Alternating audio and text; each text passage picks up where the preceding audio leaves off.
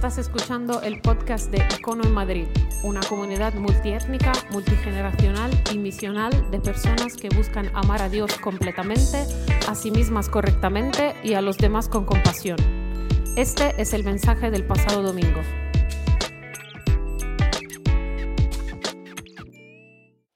Empezamos hoy una serie de conversaciones que se llama En el Blanco. Y la idea detrás de esta serie de conversaciones es la serie de verano.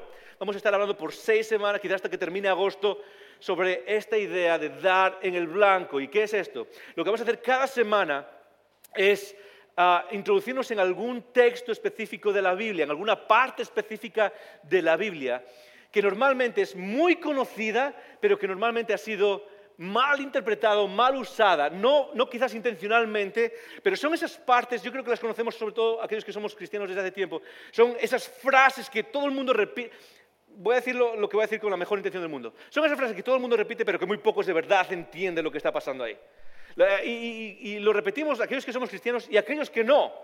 Y lo que queremos es tratar de sumergirnos en estas ideas y poder profundizar y entender de verdad qué está pasando en ese texto y qué es lo que nos enseña de verdad y poder dar en el blanco. ¿Por qué?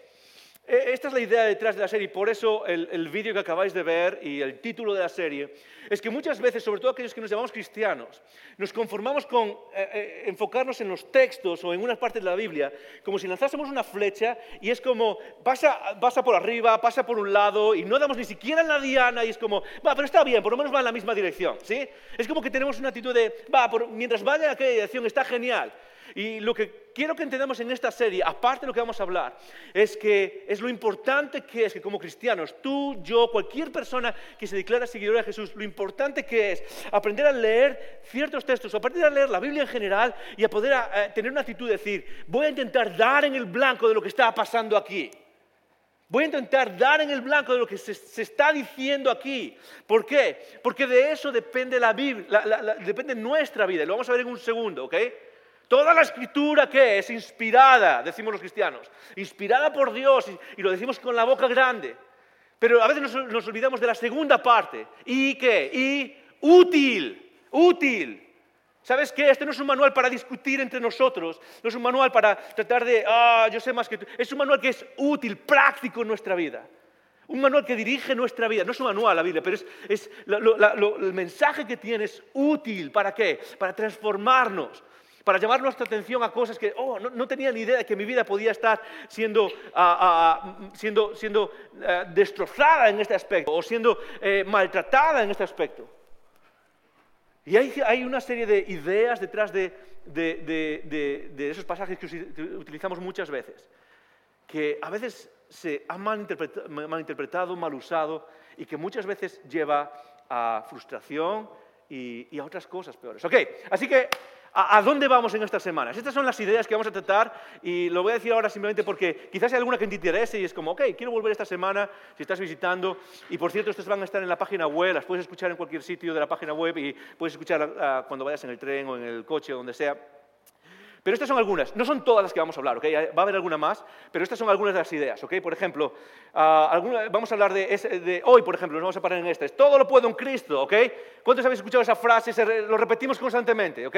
Es que todo lo puedo en Cristo. ¿Y qué significa de verdad que todo lo puedo en Cristo? Otra semana, por ejemplo, habéis escuchado esta frase, ¿sí? No juzguéis, ¿sí? Cuando Jesús mismo dice eso, dice, no juzguéis. Vamos a hablar de, ¿qué estaba tratando de decir? Quizás si no eres cristiano, y esto no es por hacerte incómodo ni nada por el estilo, pero quizás lo has usado tú también. Muchas veces cuando viene un mensaje de estos cristianos, hey, no tenéis que juzgar. Ok, es cierto, pero ¿qué significa eso? ¿Qué significa eso que está diciendo ahí? Otro día vamos a hablar, por ejemplo, Romanos capítulo 13. Un pasaje, quizás en España no afecta mucho, pero en otros países, en ciertos contextos políticos, es un pasaje fino, ¿okay? Que a veces nos lleva a tener una actitud frente al gobierno que es como, ok, párate un segundo. Vamos a hablar en Romanos 13, someteos a toda autoridad. ¿Qué estaba diciendo Pablo cuando dijo eso? Cuando estaba diciendo, someteos a toda autoridad. ¿Significa eso que da igual lo que diga el gobierno de turno, agachamos las orejas y tenemos que hacer lo que nos dice porque nos dice someteos a toda autoridad? ¿Significa eso? Nos estás llevando a ese lugar y no solo el gobierno de turno. ¿Qué pasa en otro tipo de autoridades? Significa someteos a toda autoridad, el hecho de que no podemos mantener ningún tipo de convicción propia. Hay mucho más detrás de todo esto. Okay. Otro día nos vamos a meter en Timoteo, cuando Pablo escribe a Timoteo dice, no permito que la mujer enseñe. Okay. ¿Estamos preparados para eso? Ok, no mucho. Otro día vamos a hablar de este pasaje que nos encanta mucho, cuando Jesús dice, pedid lo que queráis y os será concedido. ¿Cuántos os recordáis cuando Jesús dice eso? ¿Os acordáis? ¿Alguno se acuerda de eso? Más o menos. Ok, ¿alguien despierto en la sala? Sí, genial, muy bien, alguno está, ok. Estas son algunas de las ideas que vamos a hablar este verano, ok. ¿Y sabéis por qué? Es muy sencillo, es porque me encanta hacernos incómodos. Si esta es la primera vez que nos visitas, bienvenido a Icono. Este es el lugar donde nos encanta hacerte que sientas cómodo y bienvenido. ¿Sabes qué? Muchas veces necesitamos sentirnos incómodos. Y lo dije hace unas semanas en el contexto de otra serie. Pero muchas veces necesitamos revisar todo esto que cargamos encima y con humildad necesitamos revisar estas ideas que usamos, que a veces son clichés. Todo lo puedo en Cristo, no juzguéis. La mujer no debe enseñar en la iglesia. Y si ya llevas un tiempo aquí en Icono, sabes perfectamente por dónde va todo esto. Pero lo que quiero motivarnos en esta serie es a Icono, somos una de las generaciones quizás con más acceso al conocimiento bíblico y somos una de las generaciones más ignorantes del conocimiento bíblico. Digo esto con todo el amor del mundo.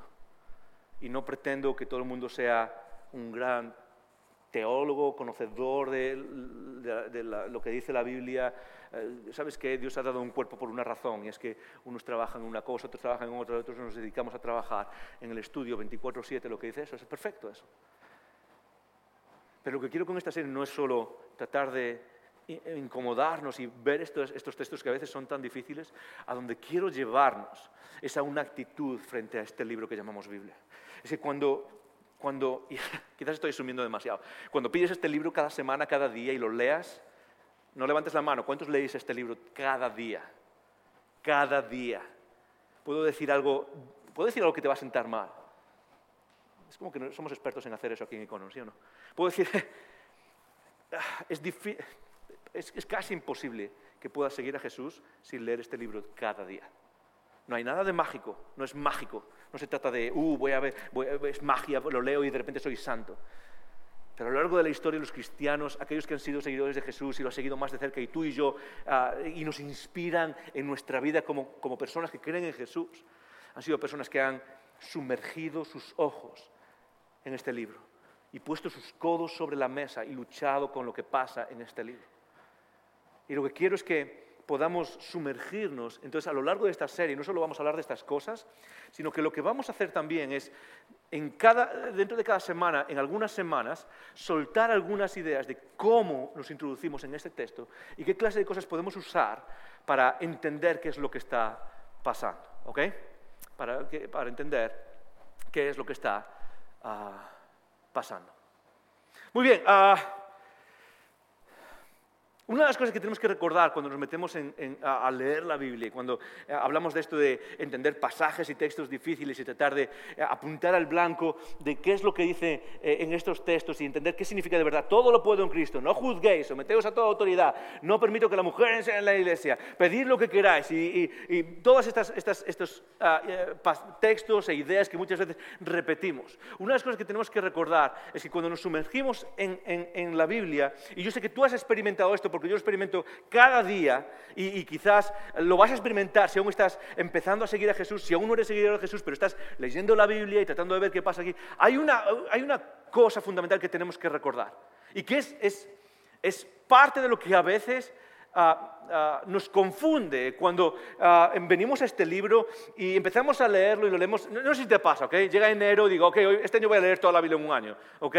Y de repente llega el 3 de enero y ya está, lo hemos dejado a un lado, ¿sí o no? ¿A cuántos nos ha pasado? A mí me pasa cada año, ¿ok? Tengo que reconocerlo, gracias. Nos pasa a todos, ¿ok? Una persona que dice la verdad, ¿ok? Nos pasa a todos, ¿ok? Vamos a leer la Biblia y hay algo que nos limita al leer la Biblia y es una sensación que nos paraliza, nos nos hace como, es que no quiero seguir esto. Y es una idea fundamental que a veces la tenemos presente, pero es como que la ponemos a un lado. Y esta idea es súper sencilla, es que leer la Biblia es difícil. Y a veces se nos olvida eso. Lo que quiero hacer para empezar hoy es poner simplemente una base y al final voy a poner el texto de Filipenses como ejemplo para que podamos empezar a entender qué significa esto de excavar y apuntar en los textos difíciles de la Biblia. Pero hay algo que tenemos que recordar en principio, es como algo fundamental, y es que leer la Biblia es difícil, es muy complicado. Lo digo porque muchas veces, cuando hablo con personas, cuando hablo con algunas personas, tanto cristianos como no cristianos, quizás nosotros en nuestra comunidad, a veces es como que pretendemos venir a este libro y que sea como leer El Señor de los Anillos, o cualquier libro que te guste, ¿ok? O como ver una película, o como ver una serie, es algo fácil. Voy y lo leo, y paso una página y otra página y no puedo dejarlo. ¿Sabes qué? No conozco a nadie que le haya pasado eso. Y no puedo, a ver qué pasa en el siguiente capítulo. No voy a dejarlo, que tienes que venir a comer. No, tengo que seguir porque no conozco a nadie que lea así la Biblia. Porque la realidad es que leer este libro es difícil, es complicado y nunca se pretendió que fuese fácil. Y muchas veces tu frustración y mi frustración con este libro y sobre todo con estos textos difíciles y cuando nos sentamos, tiene que ver con que a veces no ponemos delante de nuestra mente, delante de nosotros mismos cuando estamos leyendo, la idea de leer esto es difícil, es como hacer ejercicio, ¿ok? Es como entrenar. Es como mejorar en una arte, como mejorar en un instrumento y tocar la guitarra, tocar la batería o lo que sea. Requiere disciplina. Y muchas veces nos olvidamos de eso. En Pedro, cuando Pedro escribe su segunda carta, dice esto. Segunda de Pedro 3:15, y él está hablando de lo que dicen las otras partes de la Escritura. Dice, y tened entendido que la paciencia de nuestro Señor es para salvación. Y está hablando de un mensaje de salvación, pero luego hace como un pequeño paréntesis y dice, como también nuestro amado hermano Pablo es el apóstol Pablo, conocido en todo el mundo, esa persona que viajó y plantó iglesias en el Mediterráneo y sufrió lo que pocos sufrieron haciendo eso. Dice, el hermano Pablo, según la sabiduría que le ha sido dada, os ha escrito. Y Pedro aquí, cuando está escribiendo esa segunda carta, está mencionando las otras cartas que nosotros tenemos en la Biblia. Romanos, Corintios, Tesalonicenses, Filipenses, Efesios, todas esas cartas que ya conoces.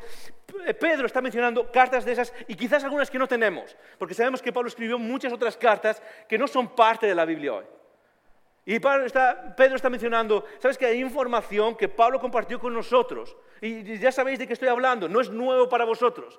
Ninguna de estas ideas profundas acerca de Jesús y de la salvación son nuevas. Pablo ya lo ha mencionado a las iglesias que él empezó. Pero luego sigue diciendo en 3:16, en casi todas sus cartas se refiere a estos temas de salvación, temas de gracia, temas de justificación, temas de cómo relacionarnos con Dios y las implicaciones que tiene todo eso. Dice, en ellas hay algunos puntos que difíciles de entender.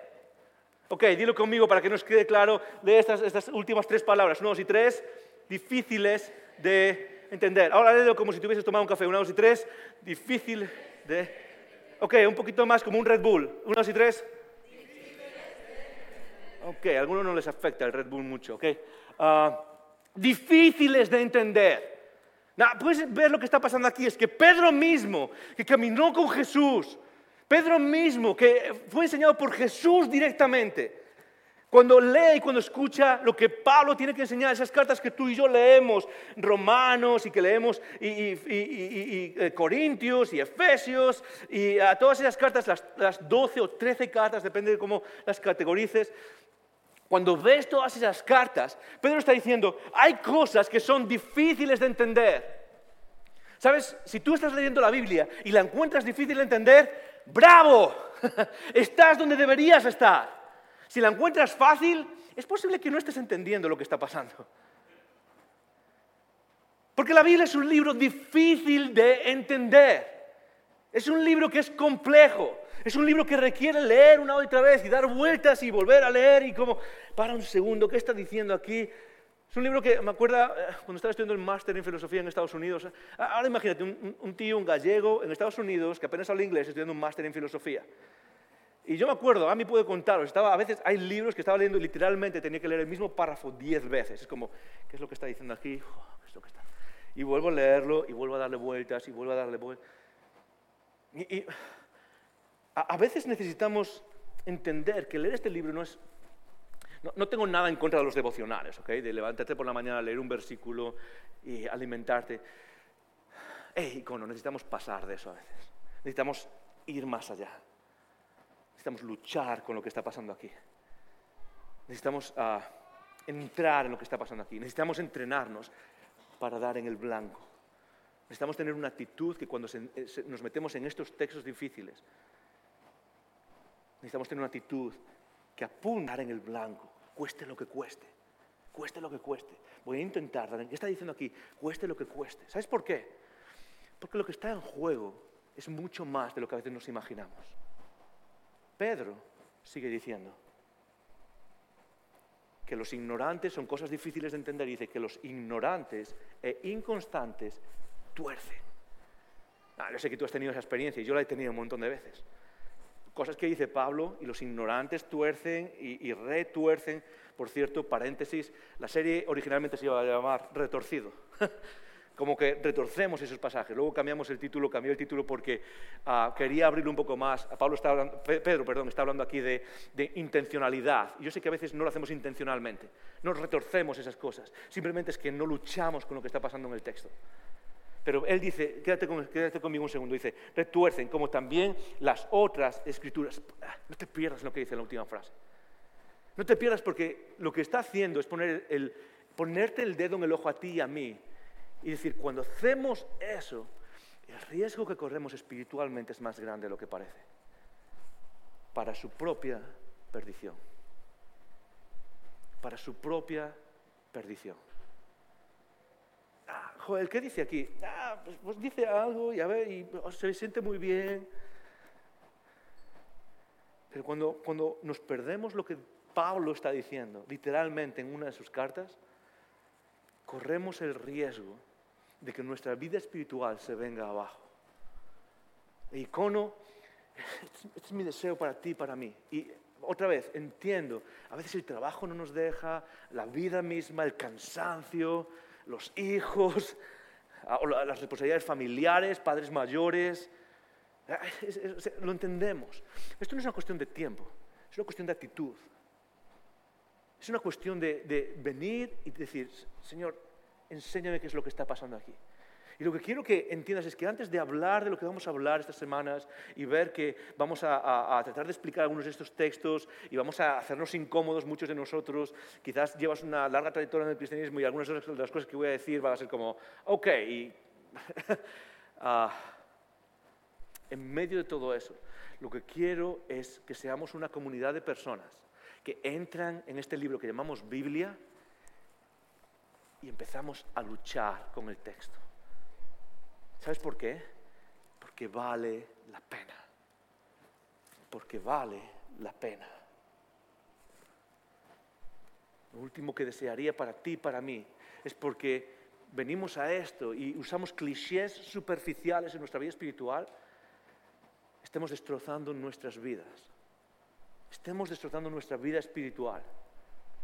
Y a veces me ha pasado, es como llega alguien y me menciona, es como su vida es un desastre quizás, y como pastor viene, nos sentamos a hablar y menciona un par de textos y lo primero es como,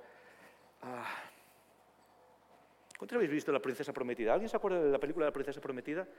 Sabéis que es la película favorita de mi mujer, de Ami. Sabéis que podéis regalarle la película, bueno, ya no se regalan DVDs hoy en día. La princesa, ¿os acordáis de la escena cuando... creo que es Vicini que se llamaba, no me acuerdo, pero le dice, el espadachín español le dice, tú estás usando esa palabra demasiado y no creo que signifique lo que crees que significa. ¿Os acordáis de ese momento? A veces tengo la misma, viene alguien es como, no creo que signifique lo que crees que significa eso. Y muchas veces la palabra de Dios no es útil en nuestra vida, como dice Pablo en Timoteo, y la razón es muy sencilla. Es porque no tenemos la actitud de apuntar al blanco. Así que, Icono, este es mi deseo para nosotros. Antes de decir nada más, conviértete en una persona que es capaz de luchar con el texto. ¿No es fácil? No es fácil. Nunca debería ser fácil. Y ojo, no es fácil.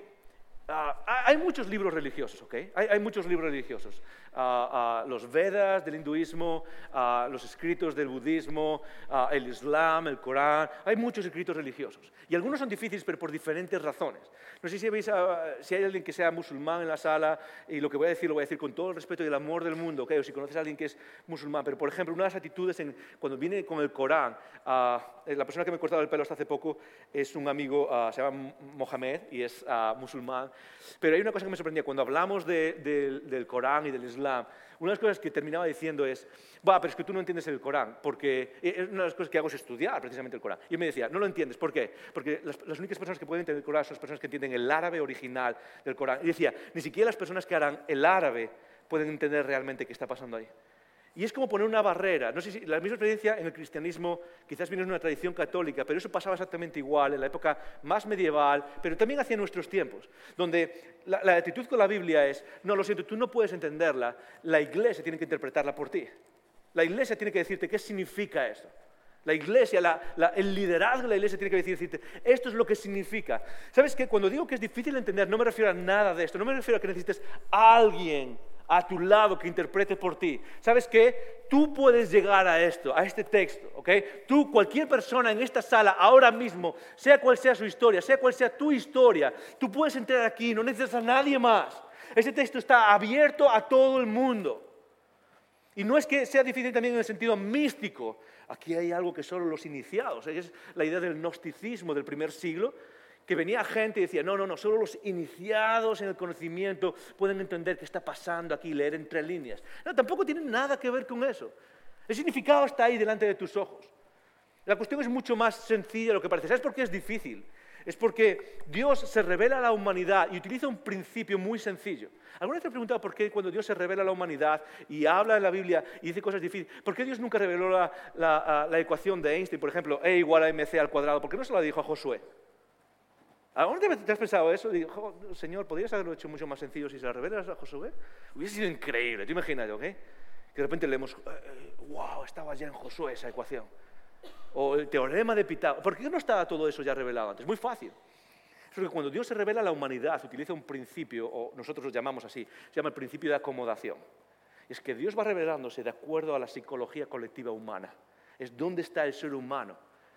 El ser humano no puede entender más allá de lo que su psicología colectiva le permite. Y Dios se revela por medio de eso. Es como ir caminando de la mano con el ser humano. Es como ir caminando de la mano. Y cuando Dios se revela en ese momento, nosotros vivimos 2000 años después.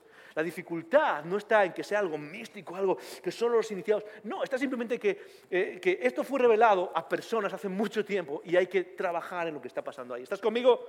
¿Estás conmigo? ¿Es difícil en la Biblia? Sí. ¿Debería ser difícil? Sí, por supuesto. Pero entra, lucha, porque vale la pena, ¿ok? Porque vale la pena. Y esto es lo que quiero que consigamos. Mientras luchamos con el texto, mientras nos introducimos en todo esto que dice, mientras luchamos con estos textos de estas semanas, lo que quiero que consigamos es muy sencillo. Quiero que consigamos esto.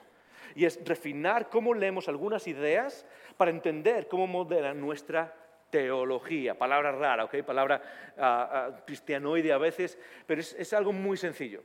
La teología es el sistema coherente que todos tenemos acerca de cómo vemos el mundo con los lentes de Dios, con las gafas de que Dios está en este mundo, con la revelación de Dios. Todos leemos el mundo de cierta manera, ¿ok? Todos leemos el mundo desde cierta perspectiva y a veces desde una perspectiva dependiendo de nuestra experiencia. ¿Okay? Por ejemplo, si hay algún biólogo en la sala, tiendes a leer el mundo y la sociedad con ojos de, yo tengo cierto conocimiento de biología y sé cómo funciona. Si eres sociólogo, de esa manera también. La teología es simplemente la capacidad o la actitud o la ciencia de hacerse un sistema coherente en el cual vemos el mundo a través de lo que dice la Biblia, a través de quién es Dios, de la imagen de Dios en nosotros. Y cuando vemos ese mundo, podemos analizar lo que está pasando a nuestro alrededor con esa teología. Entonces, cuando leo un pasaje, cuando leo, por ejemplo, aquí dice, cualquiera de los textos que estamos leyendo aquí, la pregunta no es ¿qué me está diciendo a mí? La pregunta primordial no es ¿qué me está diciendo a mí? O ¿qué significa para mí? La pregunta primordial jamás es esa. La pregunta que haces cuando lees este libro es otra muy distinta. Es ¿cómo encaja esto en el sistema teológico y cómo lo modifica cómo modifica ese sistema coherente y cómo le añade a ese sistema y cómo crece ese sistema teológico. Y eso es súper importante. ¿Sabes por qué? Como iglesia es imposible responder a todas las preguntas que tú tienes sobre la vida. Imposible. Responder a todas las situaciones en las que caminas, todos los problemas en los que te metes, todos los conflictos en los que quieres salir, todas esas preguntas que a veces vienen a mí como pastor y dicen, ¿qué debería hacer? Y sabes que muchas veces no puedo hacerlo porque soy pastor y tengo que tener una respuesta, pero muchas veces la respuesta que tengo es no tengo ni idea. ¿Ok? A veces me gustaría, es como, hey, joder, ¿qué debería? No tengo ni idea, ¿ok? ¿Sabes cuál es la respuesta a veces a guiarnos y a caminar nuestra vida? Es aprender a crecer ese sistema teológico que aplicamos luego en cada situación. Cuando aprendes a ver el mundo con los ojos de Dios, con el corazón de Dios, con lo que Él nos dice, en ese momento tú puedes resolver las situaciones de tu vida y los conflictos y cada paso que das en tu vida con ese sistema que has creado. Y lo que quiero que hagamos es refinar cómo leemos algunas ideas en la Biblia. Refinar cómo apuntamos a esas ideas. ¿Para qué? Para que ese sistema esté sólido y puedas llevarlo en tu mochila intelectual y existencial, caminar tu día a día con ese sistema, de tal manera que en el momento en el que te encuentres con cualquier situación, puedas responder como Dios quiere que lo hagamos. Y en ese momento no tienes que preguntarte, ¿qué haría Jesús aquí? ¿Por qué? Porque la cuestión es mucho más, la vida es mucho más compleja. Y lo que quiero es que trabajes en eso y que apuntes a los textos para que alimenten tu sistema teológico. ¿Estás conmigo o ya te has dormido? ¿Estás conmigo? Algunos están conmigo, ¿ok? Así que lo que vamos a hacer en estas semanas es investigar estos textos y tratar de dar algunas claves para que puedas hacerlo por ti mismo y empezar. No va a ser una clase bíblica, no pretendo hacer de esto un taller ni nada por el estilo. La idea es darte algunas pistas para que tú mismo puedas aplicarlo, ¿ok?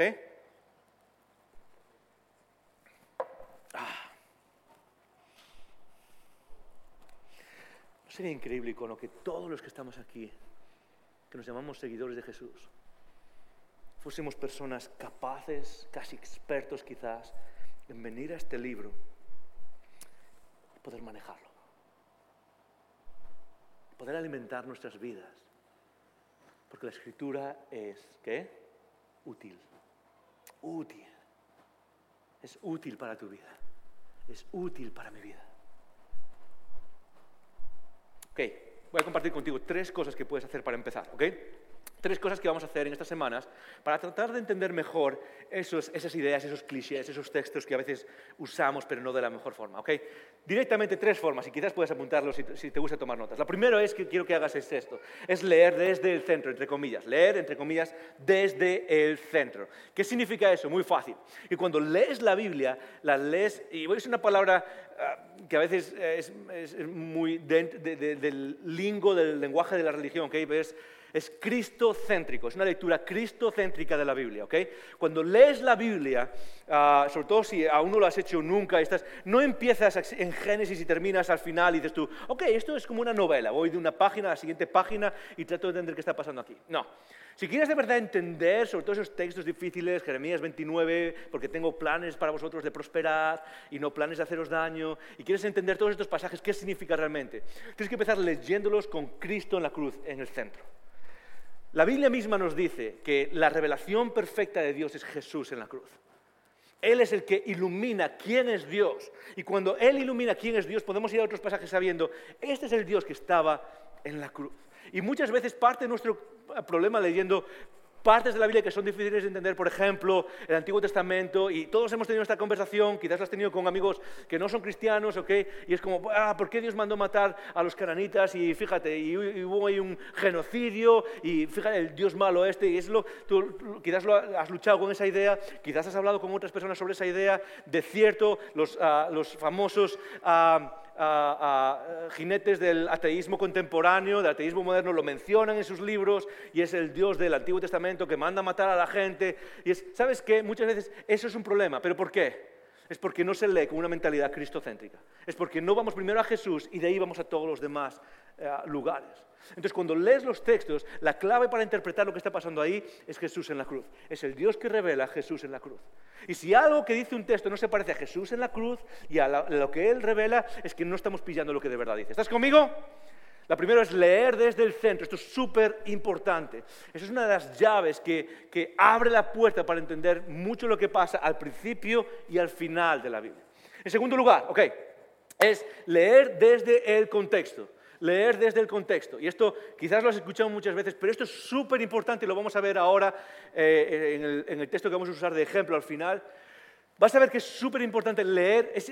Una de las peores cosas que puedes hacer es simplemente abrir la Biblia y pillar un texto y ya está, y tratar de entenderlo. Tienes que entender el contexto y hay diferentes contextos. El primer lugar es el contexto histórico, es cuándo se escribió, qué estaba pasando alrededor, ¿ok? Cuando Pablo escribió a los romanos, ¿quién era el emperador y qué estaba pasando? Porque eso da una idea sobre el lenguaje que está usando y sobre por qué usa ese lenguaje y sobre por qué está diciendo lo que está diciendo. Y muchas veces las cosas usan lenguaje y las leemos sobre cómo usamos ese lenguaje hoy y no tiene nada que ver cómo se usaba ese lenguaje en aquel tiempo. Entonces, entender el contexto histórico. En segundo lugar, es entender el contexto personal. Pablo escribe una carta. ¿Qué está pasando con Pablo cuando escribe esa carta? ¿Estaba enfadado? Estoy enfadado con vosotros. ¿Estaba alegre? ¿Estaba, no sé, había cenado mal esa noche? Cualquiera de esas cosas son importantes para entender por qué dice lo que dice. Si tú estás hablando con alguien y de repente entiendes, me estás diciendo eso porque ayer cenaste pimientos asados y no te han sentado muy bien. Y hoy estás corto de paciencia. Eso cambia completamente cómo leemos a una persona, ¿sí o no? Cómo escuchamos a una persona. Lo mismo pasa en la Biblia.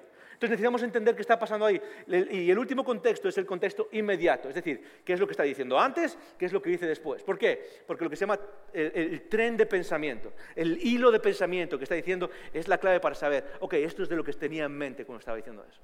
El contexto es súper importante, pero os voy a dar la tercera. Y quizás la tercera es por la que quiero que empieces. La tercera es simplemente esta. Es leer desde un corazón abierto. Leer desde un corazón abierto. Pregunta. ¿Alguna vez te ha pasado que estás hablando con alguien, estás diciendo algo, y en sus ojos, en los ojos de la otra persona estás viendo, este tío no me está escuchando? Lo único que está haciendo es preparando qué es lo que me va a decir. ¿Sí? ¿Alguna vez te ha pasado eso? Constantemente, ¿sí? O sea, yo tengo 3 hijas, constantemente es como estoy hablando y es como sus ojos están... estás pensando qué es lo que me vas a responder, ¿sí? Estás hablando de la fe con alguien o con algo que estás en desacuerdo, política, y estás hablando y tú estás diciendo, no estás escuchando lo que te estoy diciendo, lo único que estás haciendo es pensando qué vas a responder. Y esa es la peor forma de tener una conversación abierta y honesta, ¿sí o no? Es como, estoy hablando de una pared. Ahora, déjame ponértelo un poco, darle la vuelta ahora a lo que hacemos nosotros. Yo creo que a veces eso es exactamente lo que hacemos con la Biblia. A veces escuchamos y venimos a ver lo que dice la Biblia y somos aquella persona que está ya tratando de decir qué es lo que voy a responder. Y venimos a leer esto no con una actitud de Dios, me guste o no me guste, he creído que tú eres la fuente de vida. He creído que tú eres la fuente de la belleza. He visto en Jesús que tú eres el que da la esperanza, la fe, el amor, el que conduce nuestra vida a la virtud. Y la actitud muchas veces que necesitamos no es la actitud de me voy a tragar lo que sea, es una actitud diferente. Es una actitud de decir, Dios, aunque no me guste, háblame. Aunque no me guste, háblame. Hay una canción que estaba escuchando esta semana que dice, en la primera frase dice, aquí está mi corazón, oh Dios, habla verdad. Y lo repite constantemente. Aquí está mi corazón, oh Dios, habla verdad. Aquí está mi corazón, oh Dios, habla verdad. Aquí está mi corazón, oh Dios, habla verdad.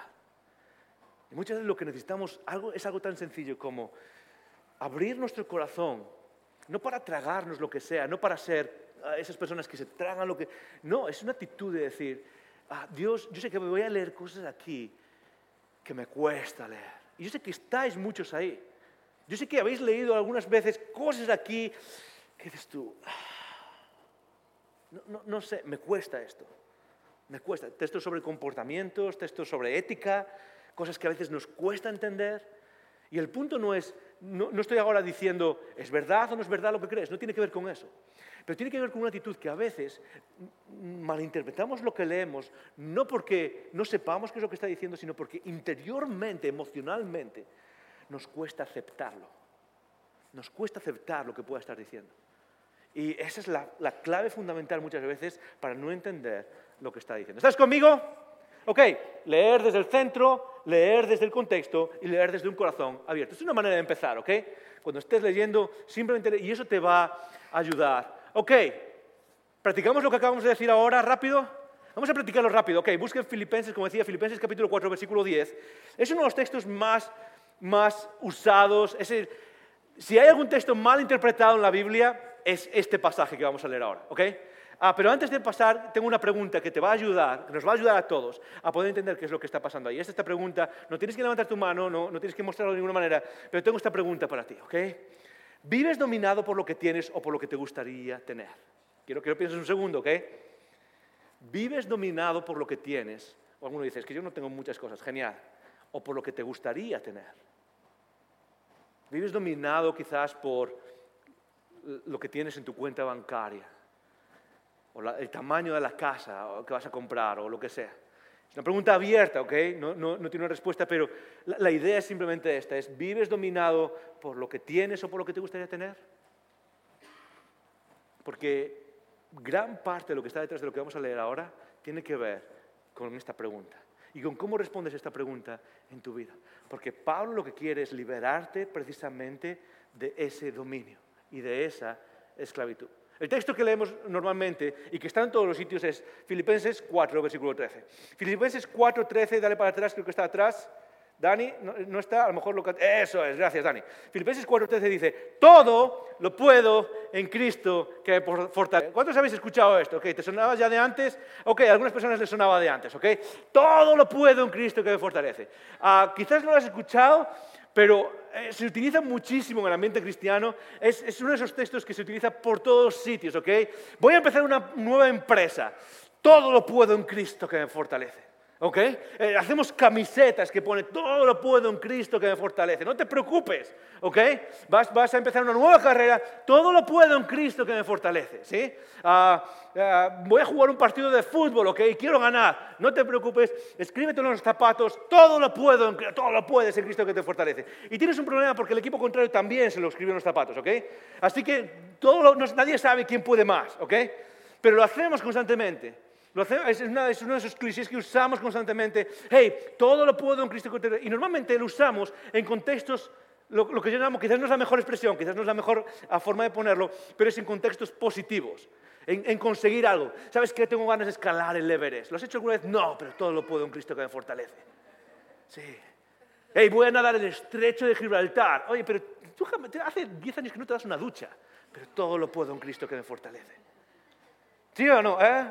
Hey, la verdad es que voy a empezar esta carrera. Hace 13 años que no lees un libro. Todo lo puedo en Cristo que me fortalece. Normalmente solemos usar eso en contextos de superación. Y solemos usarlo en momentos en los que queremos alcanzar algo que creemos que está fuera de nuestro alcance. Ahora, déjame ponerlo claro. ¿Creo que Dios puede llevarte a conseguir cosas que parecen imposibles? Lo creo. Creo que de verdad Dios ha puesto en nosotros un poder que muchas veces no entendemos, un poder en esos aspectos positivos de ser creativos y de dar pasos hacia adelante en cosas que creemos imposibles. Lo creo. De hecho, es una de las cosas que más me cargan en nuestra generación. Creo que es una de esas cosas que a veces necesitamos despertarnos a esa realidad. Una de las cosas que más me cargan, y no sé si te ha pasado, sobre todo a las personas en la sala quizás más mayores, es a veces veo a personas... No es que sea muy mayor, ¿ok? Pero a lo mejor lo que voy a decir suena que ya soy viejo, que me he puesto... No sé. Pero a veces veo a personas de 20 años o personas en la universidad, y no sé si os pasa, pero es una de esas cosas por las que siento pasión. Veo a personas jóvenes, sobre todo en la iglesia, y digo, hay un potencial en ti y no te das cuenta ni siquiera de lo que Dios ha puesto en ti. Y lo trágico de todo esto es que solo te vas a dar cuenta de eso cuando hayan pasado 15, 20 años y quizás ya sea demasiado tarde para ponerlo en práctica. A veces veo a personas con un talento increíble, veo a jóvenes de 20 años. Yo no sé si tienes esta sensación, a mí me pasa. Yo cuando tenía 20 años aún estaba viendo Pokémon en la televisión, ¿sí o no? Y ahora ves a chavales de 20 años hablando 5 idiomas, haciendo, no sé, de becario en Alemania y haciendo cosas que es como, no sé, sacando dobles grados. Yo no empecé a leer un libro hasta que tenía 23 años. El primer libro que leí, cuando empecé a leer, literalmente, tenía 20 y pico de años, cuando empecé a leer libros y cuando me empezó a gustar leer libros. Yo antes de esa edad, lo más aventurero que hacía era salir en bicicleta. Y yo veo a chavales de 18, 20, 22 años con un potencial para transformar el mundo y para hacer que la iglesia sea lo que el mundo aún jamás ha visto. Y a veces lo veo y digo, hay un potencial increíble. Y el drama es que no te vas a dar cuenta de eso hasta que tu vida esté sumergida en responsabilidades y no seas capaz de ponerlo en práctica. ¿Y sabes qué creo? Creo que Dios nos ha dado un poder en su Espíritu. Y a veces creo lo mismo de todos nosotros. Tú tienes un poder en ti que el Espíritu ha puesto en tu vida y es una promesa.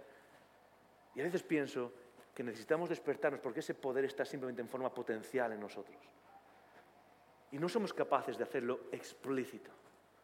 ¿Pero qué significa? ¿Qué significa lo que está aquí? ¿Qué significa todo lo puedo en Cristo que me fortalece? ¿Significa que Dios nos va a hacer conseguir todo lo que queramos conseguir en la vida? No.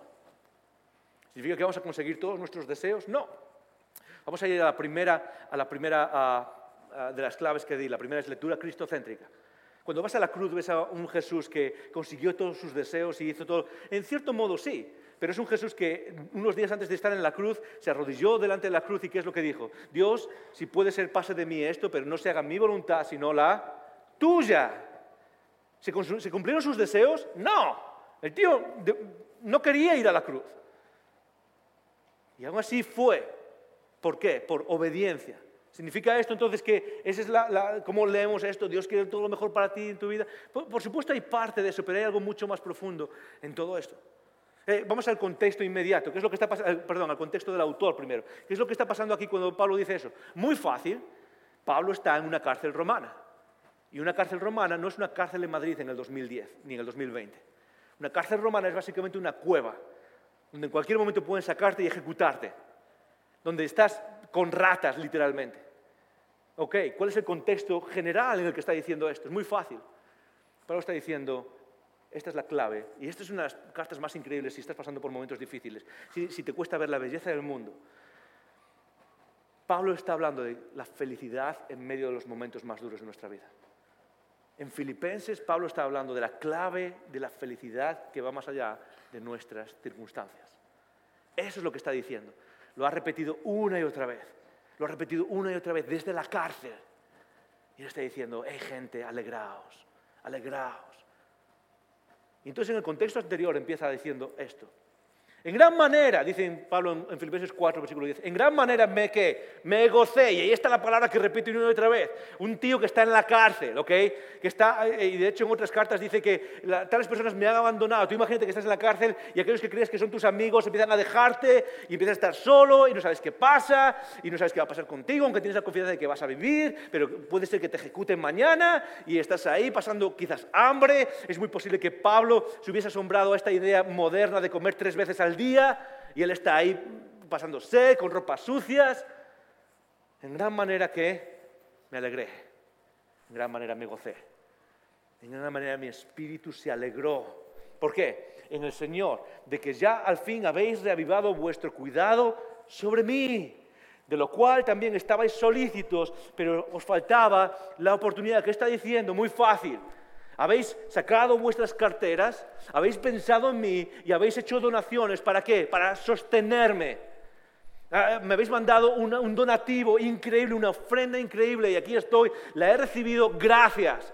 Y de verdad me anima porque estaba solo aquí. Y lo que creo que Pablo está tratando de decir aquí, cuando está hablando de eso, es mostrar gratitud. Pero me imagino que cuando Pablo está hablando de esto, está hablando, y el escriba lo está copiando, porque Pablo no escribe sus propias cartas, ¿ok? Siempre hay un escriba que escribe lo que él está diciendo, entonces Pablo está editando. Y yo me imagino que cuando Pablo llega a este momento, está diciendo esto, dice, no quiero que piensen tampoco que, o sea, está bien, me alegro por lo que dice, pero no quiero que piensen que mi felicidad depende de lo que me han enviado. Mi felicidad se asienta en algo muy distinto. Y por eso sigue diciendo, hey, párate un segundo. No, sigue adelante, no lo digo porque tengas que hacer, no porque tengas que hacer. Hey, párate un segundo. Gracias por lo que me habéis dado, me regocijo, pero no lo digo porque tengas que hacer, o porque esté deprimido, o porque esté entristecido, o porque esté abajo. Lo digo por algo distinto. Y es, ya que he aprendido a contentarme. Y contentarse es algo que uno aprende. Contentarse es algo que uno aprende. Contentarse en este contexto es muy sencillo. Pablo, estos son unos pasajes que te demuestran que tienes que leer más a Pablo. Porque Pablo es brillante en cómo maneja el mensaje. Pablo es brillante en cómo exprime las distintas tensiones e ideologías de la vida y sabe meterlas para apuntar a lo que significa estar en Cristo. Cuando Pablo escribe esta palabra, está usando una palabra que pertenece a una filosofía que hoy en día está volviendo. Y es la filosofía estoica. ¿A cuántos les suena la palabra estoicos? Eso es, a muchos de nosotros, ¿ok? Los estoicos fueron un grupo de filósofos, una filosofía que empezó más o menos en el año 300, 301 antes de Cristo. Y básicamente lo que habla es vivir más allá de las pasiones y de las necesidades y vivir más allá de los bienes materiales. Y por eso hoy tenemos esa expresión, vivir con una actitud estoica. No vives movido por las pasiones y por los deseos, sino que vives superando eso.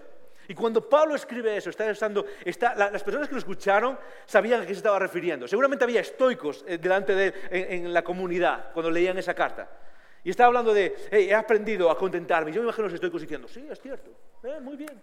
Pablo, qué bien, lo estás entendiendo. Porque la clave de la vida es sobreponerse a eso. Sobreponerse a las circunstancias, sobreponerse a los deseos, sobreponerse a aquellas cosas que dominan nuestras vidas. Sea lo que domina tu vida, es sobreponerse a eso. Y eso es algo que se aprende. Y eso es algo que se aprende por experiencia. Y sigue diciendo, cualquiera que sea mi situación.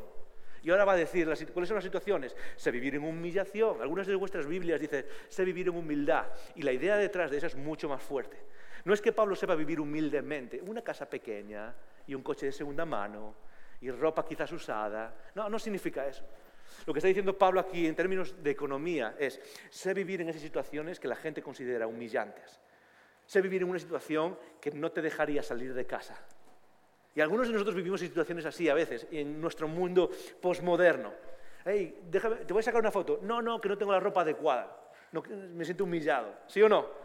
Esas situaciones socialmente humillantes que no te dejan salir de casa, que quieres ocultar, que no se lo cuentas ni a los familiares. Algunos de nosotros incluso vivimos en situaciones humillantes de tal manera que no se lo contamos ni a nuestros maridos o nuestras esposas o nuestros hijos. No digas nada, voy a salir de esto. Y son situaciones humillantes. Y eso es lo que se está refiriendo aquí. Sé vivir en una situación humillante, donde no tengo absolutamente nada y tengo que depender de la bondad de otros.